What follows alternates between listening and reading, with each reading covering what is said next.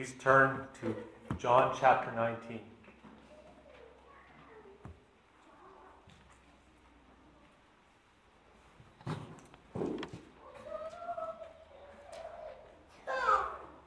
Let's pray before we begin. We fall down in awe of you, Lord. We are undone because we are people of unclean lips, and we live amongst a people of unclean lips. And our eyes have seen the King, the Lord of hosts. Lord, Isaiah, as he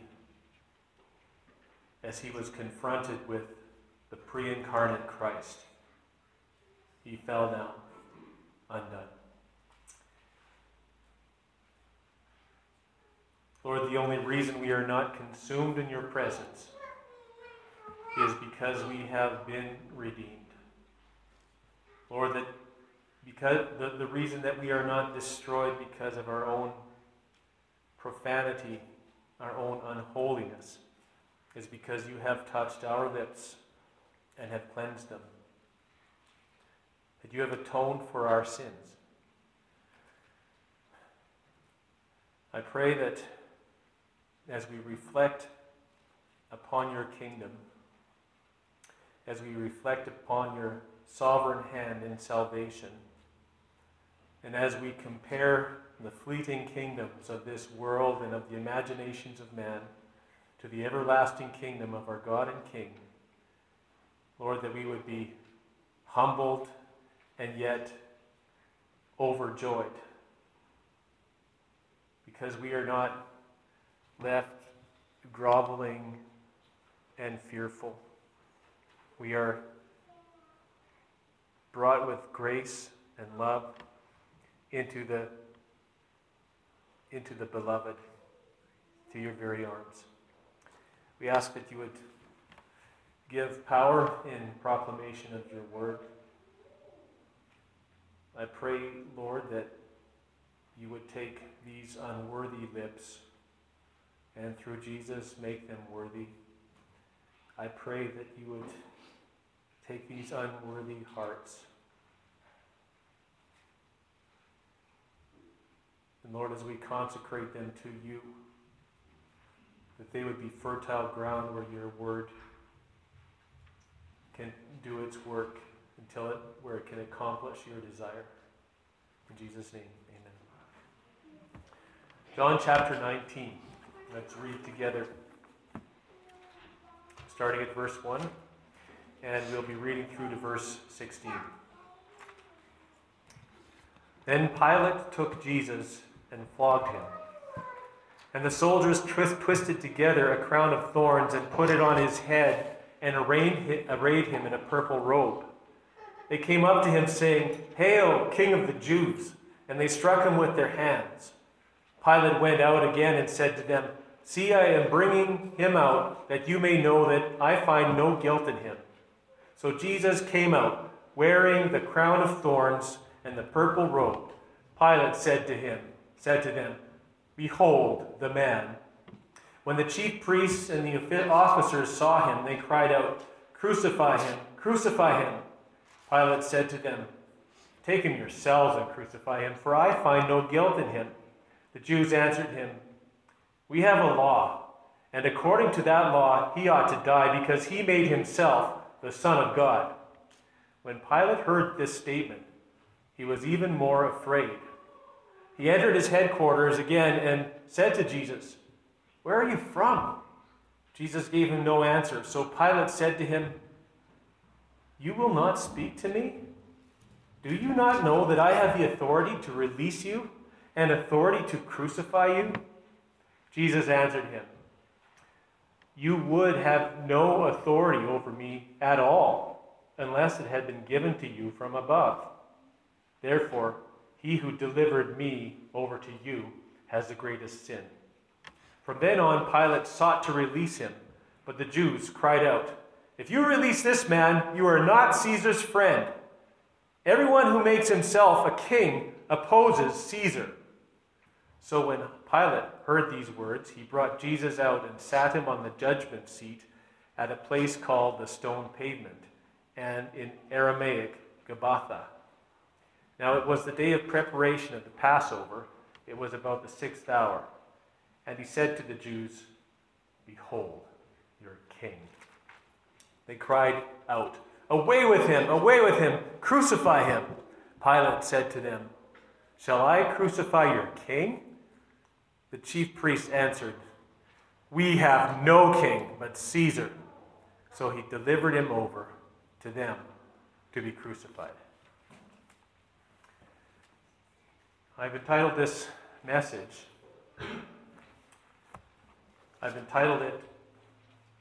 When Kingdoms Collide. John is not an author who is given to write extensively about the kingdom of God. If you want to read about the kingdom and all of the teaching of Jesus about the kingdom, read the Gospel of Matthew, or even Mark or Luke, but especially Matthew. The kingship of Jesus Christ and the nature of his kingdom is clearly laid out. But in this passage, we do have Jesus, the kingdom of Jesus, which we saw last week, is a kingdom that is not of this world, a kingdom that cannot be seen, a kingdom that does not advance itself with weapons of carnal warfare, but a kingdom that is composed of all of those who are in the truth, and because they are in the truth, receive and hear the voice of Jesus. Those who receive the voice of Jesus because they are in the truth. So that is the kingdom that has been described by Jesus. And Pilate recognizes this when Jesus explains this to him. He says, "So you are a king then." Now, there is, in this passage, there are other kingdoms that are laid out for us. There is a kingdom that is, it's kind of a fanciful kingdom. It is one that is based upon truth, that has a history of prophecies that speak about a messianic king who will reign over Israel, who will reunite Israel and Judea and reign over them as king. But Jesus, coming as a suffering servant, is not received as that king. And the people that he came, his own people, he came to his own people, and his own people did not receive him. The light shone in the darkness, and the darkness did not comprehend it. So there is a kingdom that is built up in the minds of men, and their understanding is that this kingdom will simply be a validation of everything that they have done religiously and of all of the old covenant laws that they have endeavored so assiduously to keep. This kingdom, they think, will culminate in someone coming and vindicating all that they're doing and destroying all of their enemies. Jesus is not fitting that bill. He is not the conquering king that they expected. And then there is, of course, the temporal kingdom of Rome, one of the greatest kingdoms that has ever existed. And the kingdom of Rome was one that simply absorbed nations around about through sheer military force.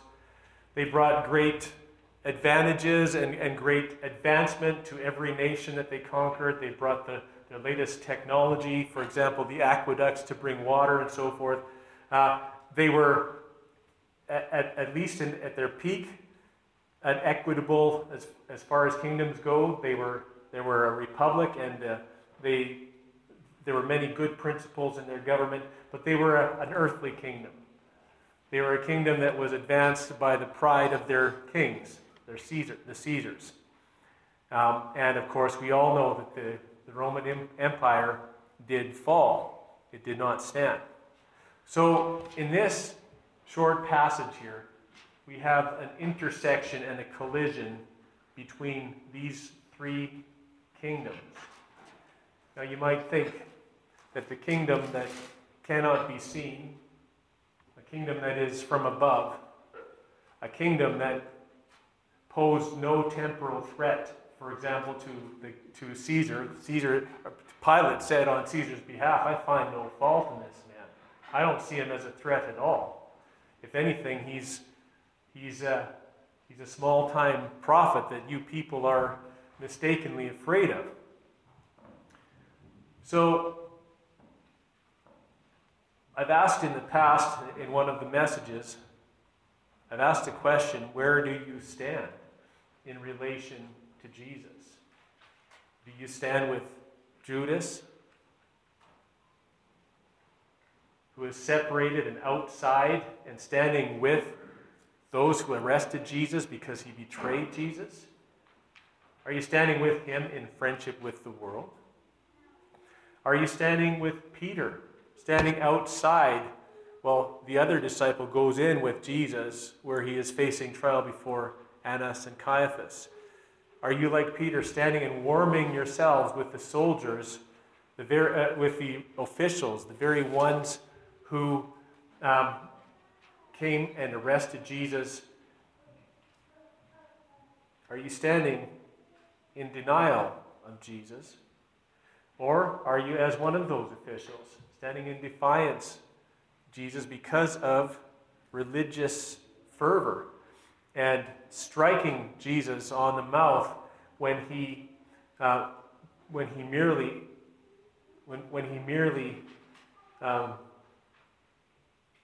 sheds actual light on what is going on without insulting the high priest? This man takes it as an insult and he strikes him. Well, where do you stand in relation to Jesus? The same question is going to be asked in another way. In whose kingdom do you stand? Which of these kingdoms can count you as a citizen? Are you a citizen of Caesar's kingdom? Are you a citizen of some religious kingdom that is based on traditions of men, that is based on things that have been added to the gospel so that it is no longer the gospel? Or are you a citizen of the kingdom that is identified by truth?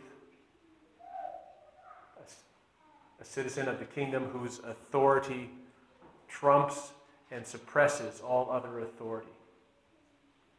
Are you a citizen of the vassal kingdoms of this earth who get their very authority from God? Or are you a citizen of the one who gives them the authority to do those things? We're just going to go through sequentially. We'll go through this passage. I've given you an outline, and sometimes it's necessary to I'm going to say I don't think it is necessary for me to justify the whole theme, because if you look from the very beginning to the end of this passage, you have the concept of kingship, right from the crown of thorns in the very first verse to "we have no king but Caesar" in verse 15. And in between, you have this interaction about authority, and you have the threat of Caesar's, of the Jews saying, if you release this man, you're not Caesar's friend. Everyone who makes himself a king opposes Caesar's. So kingship, kingdoms, that's what this is all about. And this is a cosmic collision of these three kingdoms. Let's look first at the crown of thorns. In verse 1, then Pilate took Jesus and flogged him, and the elders twisted together a crown of thorns, the soldiers twisted together a crown of thorns and put it on his head. Just a little background on the flogging. There were three types of flogging, and they varied in severity. Likely, the kind of flogging that Jesus received at this point was not the flogging within an inch of his life.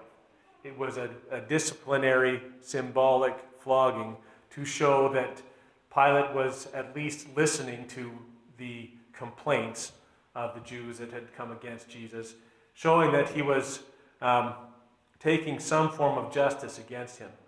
Well, there's not only the flogging, which is perhaps even a token punishment at this point, but there is this crown of thorns and this purple robe.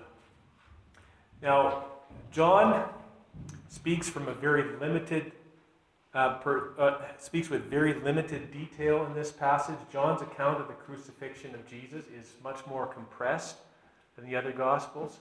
So what we're missing here in this account is the interaction with Herod. Did you notice that as we read through? Where's Herod? So what happens here in between verse 1 and verse 2 is that Pilate sends him to Herod, and it is the Roman soldiers who are serving Herod, who is the governor of Galilee and happens to be in Jerusalem at that time. It is Herod's soldiers that actually put the crown of thorns upon his head and mock him and so forth, and come up to him saying, "Hail, King of the Jews." They strike him with their hands. You get other details from the book of Luke. Not only did they say, "Hail, King of Jews," but they mockingly bowed to him. They struck him not only with their hands, but with a rod, perhaps mocking the scepter of a king, but they were actually striking the king with the scepter. They even spit upon him. They treated him horribly. Now, what Pilate is doing here, he is making a mockery of the charge that has been brought against Jesus. He wants the Jews to see how ridiculous it is that they are accusing this man of being a king, and a king that is somehow a threat to the Roman Empire. Again, in the Synoptic Gospels, you can see that their charges were they were saying him and his followers are going around making trouble, and you better deal with it because this is a threat to Caesar. He's speaking against Caesar, which was a false accusation. So the soldiers, they put on this mock coronation. They make fun of the king. Pilate went out, they came to him and saying, "Hail, King of the Jews." They struck him with their hands. And in verse 4, Pilate went out to them again and said to them, "See, I am bringing him out to you so that you may know I find no guilt in him." Jesus came out. So Pilate goes out and he says, "I'm going to bring him out again so that you can see I find no guilt in him." He brings him out. And here he is, really a pathetic-looking figure. Someone dressed in some purple cloak, probably that of a Roman soldier, with this makeshift plaited crown of thorns on his head, blood trickling down his face from the 12-inch thorns on that crown. Having been beaten, so he is obviously will have the effects of that painful encounter. They'll have that effects on his face. And he brings him out and presents him in this very mocking way and says to them, "Behold the man." This is the big threat you're so worried about. This is your king. Look at him. Just look at him. I see in Pilate's and Herod's actions here and this mockery of Jesus, I see not a lot of difference between that and the way that people flippantly throw the name of Jesus Christ around in conversation. How many times have you heard someone exclaim Jesus Christ in the most vengeful, hateful, disrespectful, blasphemous way in order to curse? And your flesh just cringes that they're daring to use the name of your God that way. This to me is no different than placing a crown of thorns on his head and mocking him, mocking his power, mocking his saving mission. Think about it. The name Jesus Christ. Jesus means God is salvation. Christ means anointed one. And to use his name in place of a four-letter word. Well, this crown of thorns, it is a mocking crown. It's the only authority that the world really wants to give Jesus. Pilate doesn't see him as a threat, as a political threat, and so he makes a mockery out of him. Obviously, he has not fully understood the nature of Christ's kingdom. Well, that's the crown of thorns. That's the first indication that this is all about a kingdom.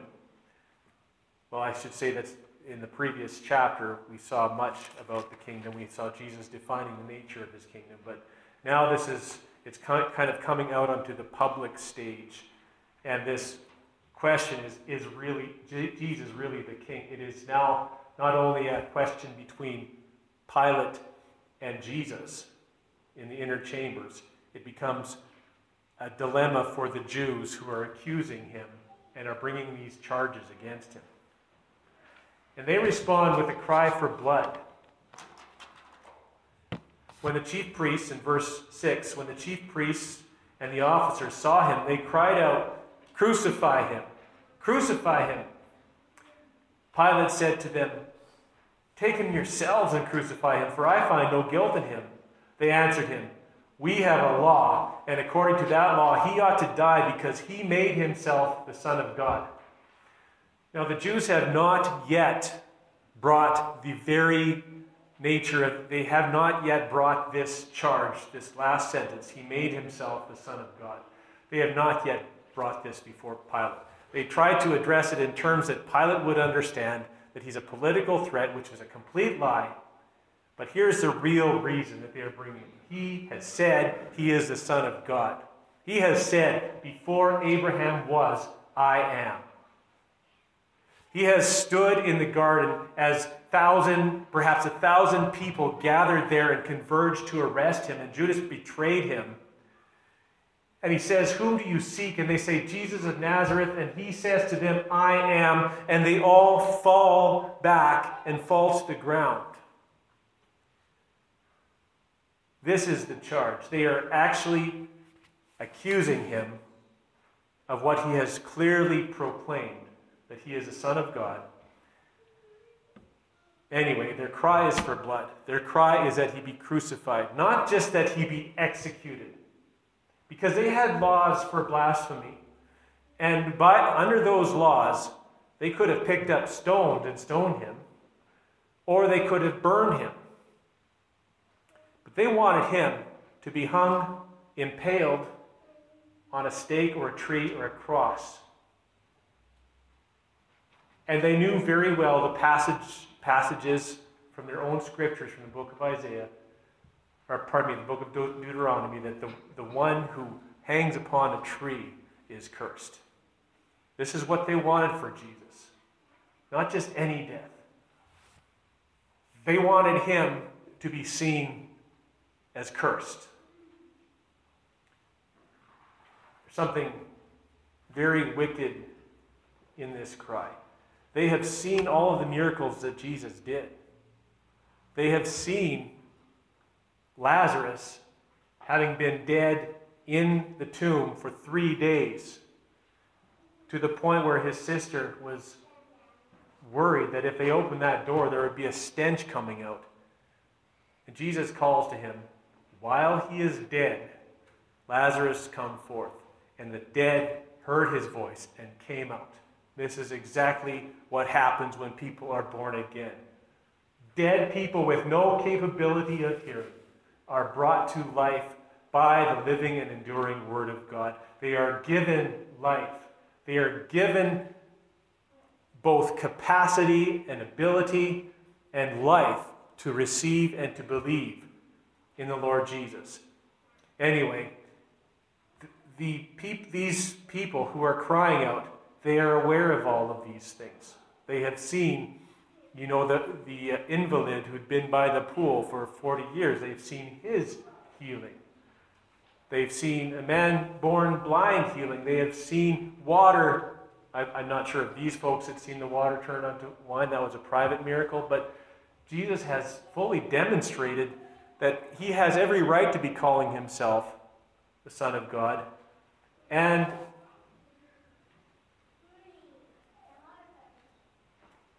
he has not tried to hide any of this. Anyway, their cry is for blood. Their crucifixion of Jesus, their crucifixion of the Son of God, is a great sin. And yet, as we read earlier in the book of Acts, this was what his hand and his plan had intended to take place.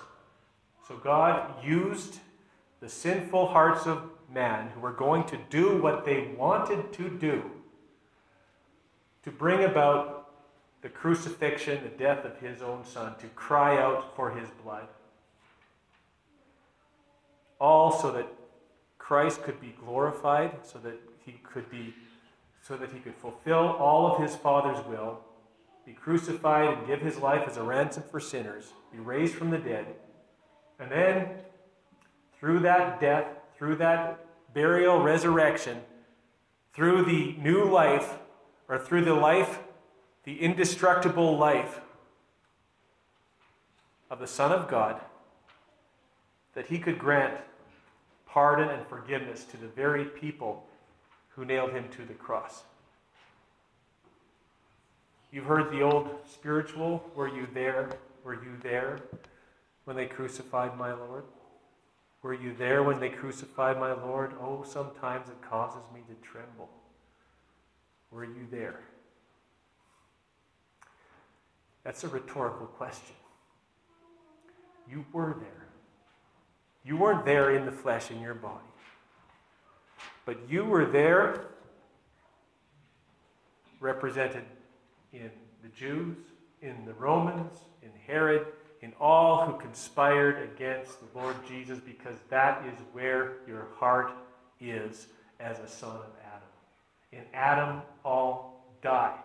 In Adam, in our human nature, we resist God, we hate God. There is none righteous, no, not one.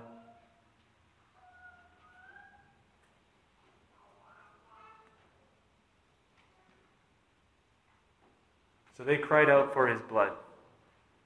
They wanted simply to be rid of this menace to their idea of their kingdom. That's what they wanted. This man can't be our Messiah. Our Messiah would never come along and turn over the teaching of the scribes and Pharisees. He would never come along and call them hypocrites. He would never come along and say, unless your righteousness exceeds that of the righteousness of the scribes and Pharisees, you will not see the kingdom of God. That's not the Messiah we want. But they missed the whole point, that Jesus was presenting in himself the sacrifice, the forgiveness of sins that would give them life. Well, when Pilate hears this, there is a cause for fear. Pilate is a pagan. He believes in a pantheon of gods. And as a Roman and as a pagan, he was superstitious. He believed that the gods did traffic with people.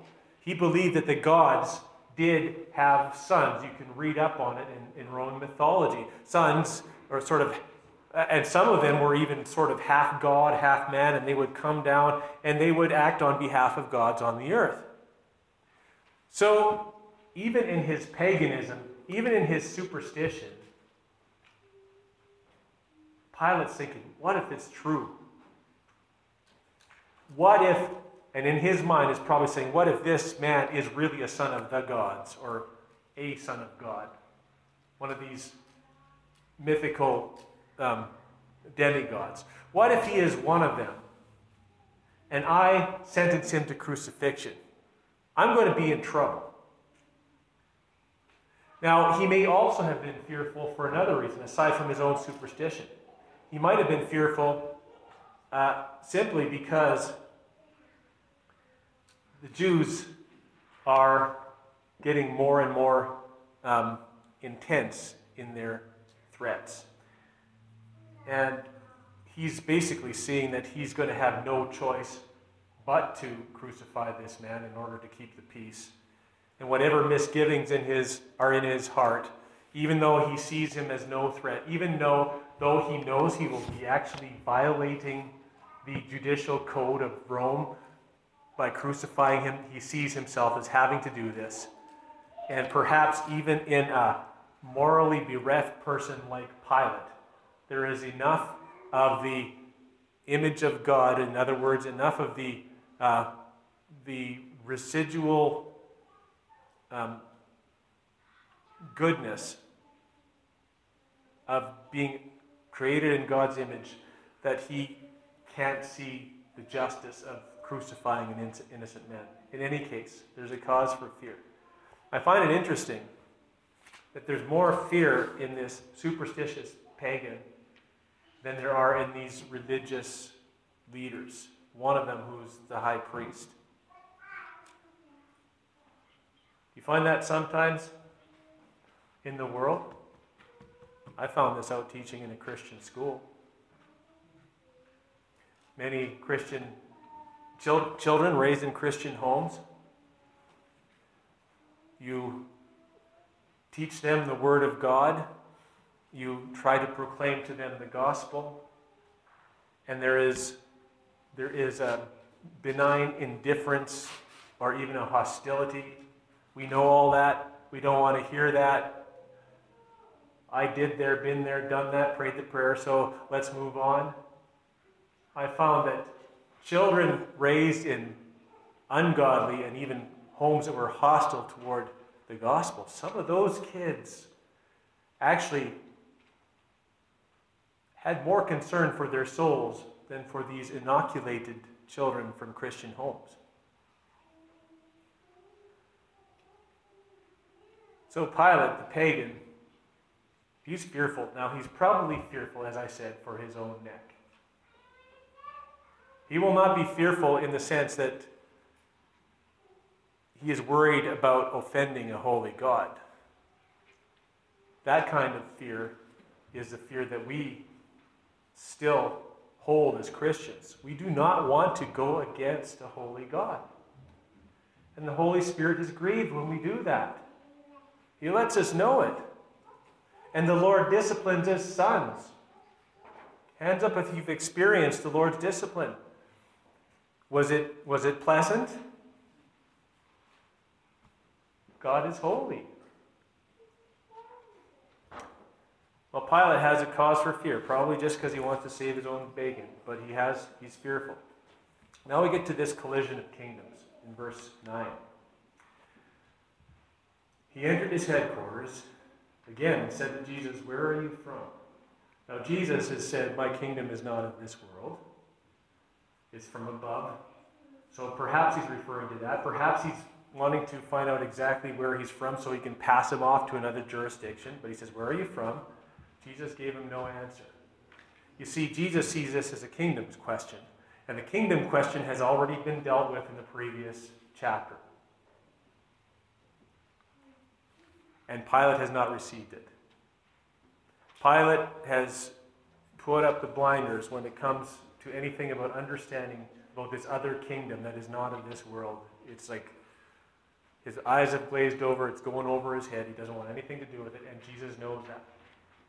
He knows that any answer I give him is just going to confuse him more. This man's heart is not open. Jesus, as the Son of God, would have known whether this man was indeed in the truth, was indeed one of those the Father had given to the Son. None of us, by the way, none of us can put ourselves in the position of Jesus when we're preaching the gospel and make assumptions about whether a person is in the truth or not, whether that person is called by God. We preach the gospel to everyone.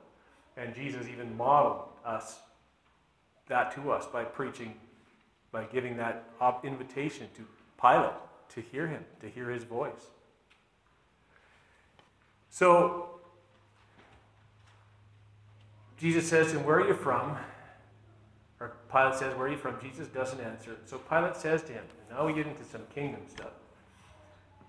Will you not speak to me? Do you not know that I have authority to release you and authority to crucify you?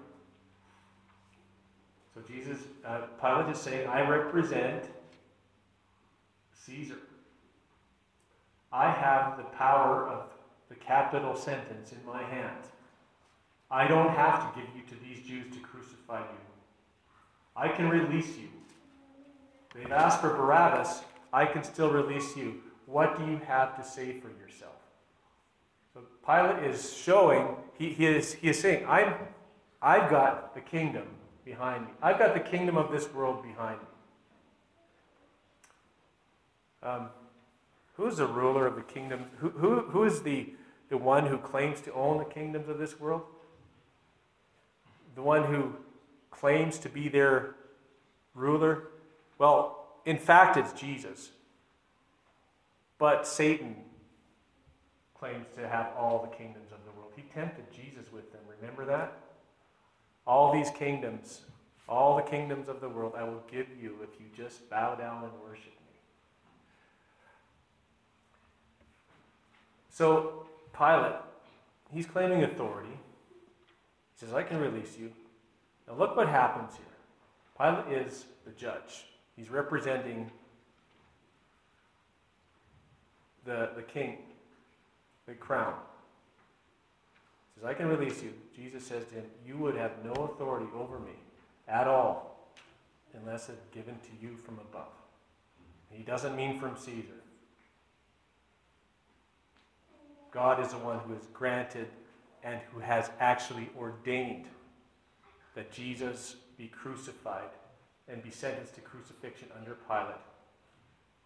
And Jesus, as a person who is on trial, is placing himself and showing himself to be who he is, the ultimate judge. And he's saying, you wouldn't have any authority to do anything unless it had been given to you from above. Therefore, he who delivered me over to you has the greater sin. So there is the obvious authority, the kingdom of Jesus. There is the authority of this earthly kingdom of Pilate. There's one other kingdom in this section here. He who delivered me over to you has the greater sin. Now your mind might immediately say, well, that's Judas. But in this case, it's not. It was Caiaphas. It was the high priest who delivered him over. Caiaphas was the head of state, as it were, of what was then Judea, okay, representing God's people, the Judaic kingdom. Now, notice that he doesn't say, Pilate, you're without guilt. He says, the person who delivered you to me, the high priest of the Jews, he has more guilt than you because he delivered me to you. There's another reason. Caiaphas had far more light than this world. He had far more truth.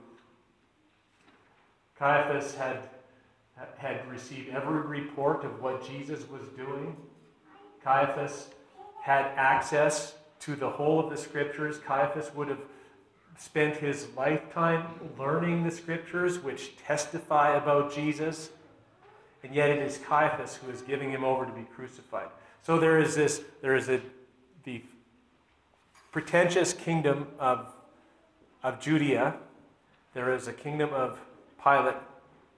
And both of them, Jesus shows himself here to be in authority over all of them. He is the one. He is the one who will actually pronounce judgment. In his deity, he will pronounce judgment on them. So this is a collision of kingdoms. Now, in verse 12, we see an interesting phenomenon. Pilate has just proclaimed his authority. I can let you go. But now we have a crowd in control. Mob rule. Perhaps this is another kind of kingdom, I don't know. Verse 12. From then on, Pilate sought to release him, but the Jews cried out, if you release this man, You are not Caesar's friend. Everyone who makes himself a king opposes Caesar. This is manipulation at its finest. Pilate would have saw it as a great responsibility to defend his title as a friend of Caesar. Now, he may or may not have been an actual friend of Caesar, but this is what an official in the Roman government, every one of them would aspire to that. As I mentioned, Pilate was mentored under a great leader, and his name starts with an S. I said it was Seneca last time. I'm wrong about that, and I can't remember it now. But anyway, that man had died, so even the aura of his great mentor was gone, and so Pilate had something to prove. He wanted to show himself above all to be a friend of Caesar, to be in the right circle. He wanted to be able to drop names that says, yeah, my friend Caesar. He wanted to be that guy. And then they throw on this: everyone who makes himself a king opposes Caesar. So there is a veiled threat here. You don't give us what we want, we are going to bring you the news, or you're going to bring Caesar the news, that you let a guy go who claimed to be king and was a threat to his kingdom. And he's an enemy, he's made himself an enemy of Caesar, and you didn't do anything about it. They're using their political maneuvering here. So when Pilate heard these words, he brought Jesus out and sat down at the judgment seat at a place called the Stone Pavement, and in Aramaic, Gabbatha, which just means a knoll or a hill. Now, it was the day of preparation of the Passover. I should just make a note here that they have already eaten the Passover proper, and the day of preparation of the Passover probably means that within the Passover week, within this 7-day feast of unleavened bread, that there was yet to come the Sabbath at the end of the Passover, which would be the Jewish, the ordinary Sabbath. 6 days of the week shall you labor and do your rest, or do your work, and the 7th day shall be a Sabbath, holy to the Lord. So this was a preparation for that. So they had to get all their dirty work done before midnight on the Friday night. So all of that had to be taken care of. And John throws this thing here, I think, just to show that this was an official, legal proceeding that happened at a certain time, and so John gives us that detail. And again, the irony that they have to get their murder out of the way so that they can celebrate their Sabbath. It was the 6th hour. He said to the Jews, "Behold your king." Pilate's not letting that go. That's the charge they brought. And if they brought the charge of his kingship, he's going to keep throwing that back in their faces. They cried out, away with him, crucify him." Now Pilate is powerless against this crowd. Now if you think about it, Jesus says to Pilate, "You wouldn't have any authority if it were not given to you from above." Then Pilate bows to the crowd.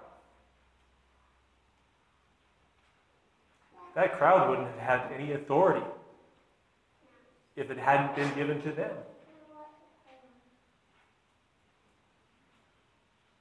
See, this had to happen. The kings of the earth had to take counsel and had to conspire against the Lord and his anointed one.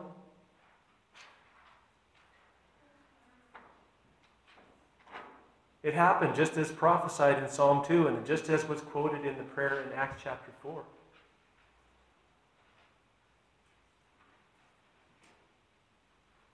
Crucify him. They were going to get their way, but God was going to get his way. And what men intended for evil, can you finish it off? God intended for good. Now, there's a confession here. Not of Jesus, but of the Jews. And they don't even realize they're confessing to it. Pilate said to him, "Shall I crucify your king?" The chief priests answered, "We have no king but Caesar." We have no king but Caesar. They probably repeated that. And so it was part of their mob mentality to convince him. "Caesar, we're loyal to you. We just brought this criminal to you on good faith. We have no king but you. We're not going to call him our king. He said he was our king, but we reject him as king. We have no king but Caesar." They are going against their own scriptures, because Scripture is replete with references to God installing his king in Zion. Scripture points to the deliverer, to the Messiah, the great king, the greater David. They know that they have a king. They just don't receive that Jesus is a king. But they say, "We have no king but Caesar." It's a sellout. And they are revealing what's in their hearts. They say they honor God. But in fact, the king of this world is the only king they have.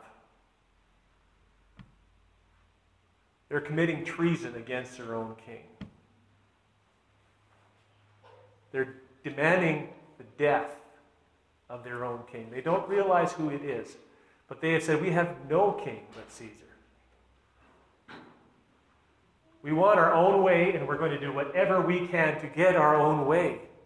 That is the condition of the human race. We have no king but Caesar. Whatever it takes for us to get our own way, we will do it.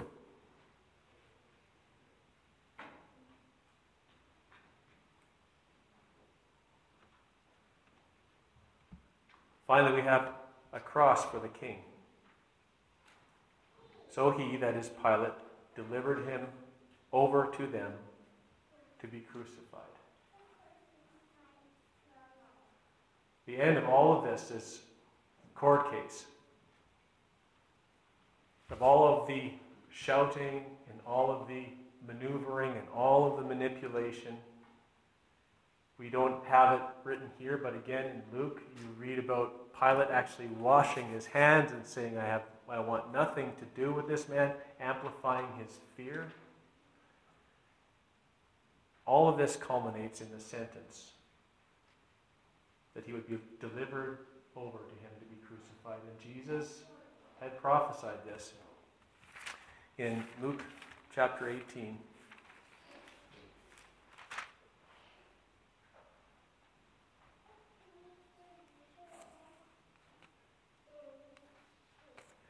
In verse 31, taking the 12, he said to them, "See, we are going to Jerusalem, and everything that is written about the Son of Man by the prophets will be accomplished. For he will be delivered over to the Gentiles, and will be mocked and shamefully treated and spit upon. And after flogging him, they will kill him, and on the third day he will rise." Notice that Jesus says everything that the law and the prophets have written about Jesus, about me, has to take place. And he's thinking about things like Psalm 22, where it talks about his hands and his feet being pierced. He's talking about Isaiah chapter 56, where he is mutilated beyond human recognition. All of these things must happen. He delivered him over to be crucified. Now, we began our service with a call to worship from Acts chapter 4. And I want to conclude by reading Acts chapter 4. Because in the 4th chapter of Acts, we have people looking back on what has happened and what is about to happen. And from the other side of the resurrection of Jesus Christ. And the Holy Spirit is giving them wisdom to see what has happened here. They're given wisdom to see the triumph of the King. So let's look at John chapter 4, or Acts chapter 4, pardon me. Let's just read that again. Starting verse 23. When they were released, that's Peter and John, they went to their friends and reported what the chief priests and elders had said to them. By the way, the chief priests and elders, it's Caiaphas, Annas, and the very same people that had sent Jesus on to Pilate. And when they heard it, they lifted their voices together and said, Sovereign Lord, who made the heaven and the earth and the sea and everything in them, who through the mouth of our father David, your servant, said by the Holy Spirit, and they knew this was about Jesus. Why did the Gentiles rage and the peoples plot in vain? The kings of the earth set themselves, and the rulers were gathered together against the Lord and against his anointed.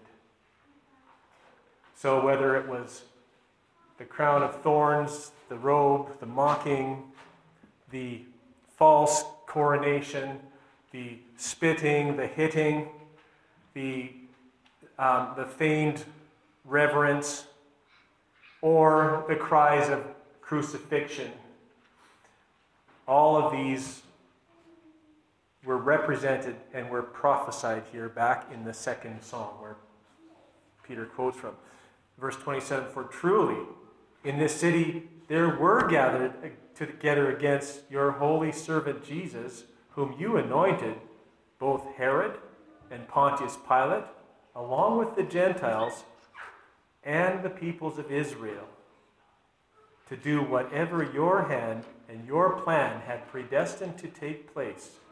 You see, the king is in charge of all of this. It was all planned in eternity past in the heart of God that this would happen for the very purpose that his son would be lifted up to die, a sacrifice for sin, the just for the unjust. That everyone who looks to him in faith and says, truly this was the Son of God, everyone who looks to him in faith and understands that his blood was shed for them, for their sin, and everyone who stands on the other side of the resurrection and says, he's raised again for my justification, everyone who believes that truth will be saved. It was all planned by God. And now, Lord, look upon these threats and grant your servants to continue to speak your word with all boldness. Look who's saying this. Peter is saying this. Peter, the denier, is saying this. You see, he has found forgiveness on the other side of the cross.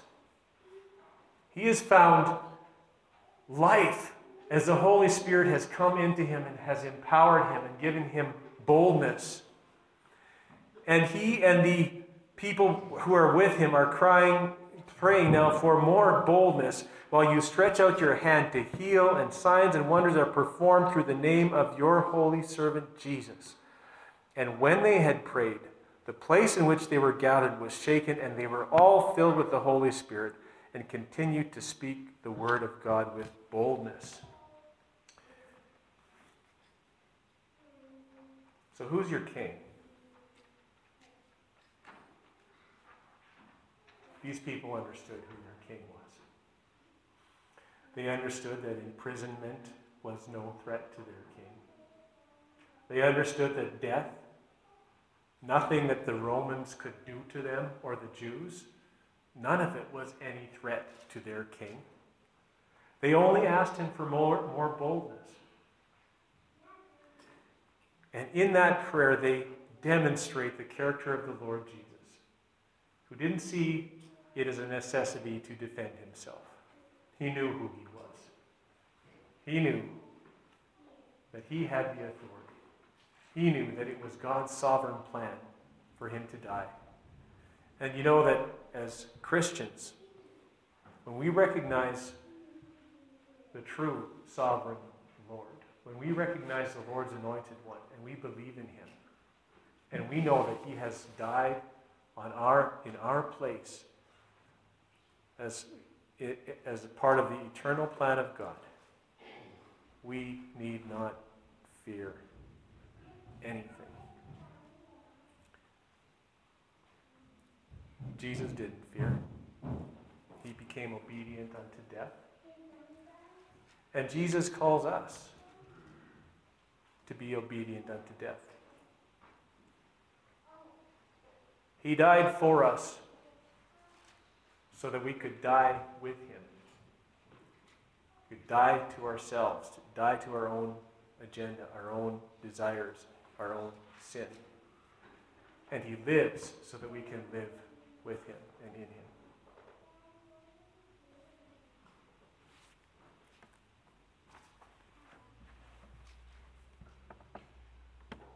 We have no king but Jesus.